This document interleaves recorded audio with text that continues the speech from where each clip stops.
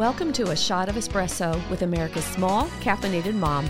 I'm glad you've joined me for today's dose of wisdom, encouragement, and a fresh cup of coffee.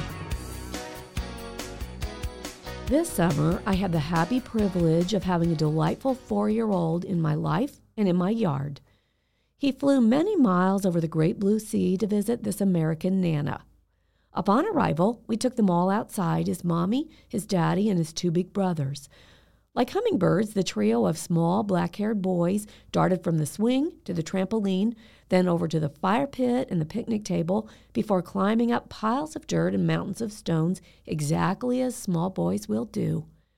Then we stopped at the garden to admire the giant squash and tomato plants just there by the big red barn. Spying a ripe red tomato, his brother leaned in to pick it, holding up his prize.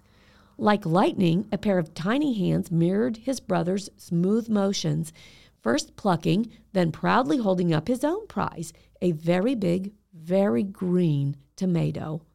I carefully placed that hard green tomato on my sill. It was a quiet reminder to me of the importance of patience and time in the development of fruit. The soil, the sun, and the rain from God's heaven must do their work. And in due time, the fruit is ready. Just as my garden has a specific growing season that cannot be rushed, so it is with one's character. If we will hold still, allowing time and faith and patience to do their work, rich fruit will appear in the garden of the heart. The reward is always worth the wait. You've been listening to Rhonda Schrock with the Shot of Espresso podcast.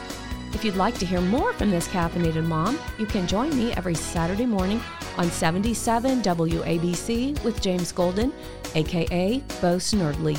You can also find me at rhondaschrock.com. Thanks for listening.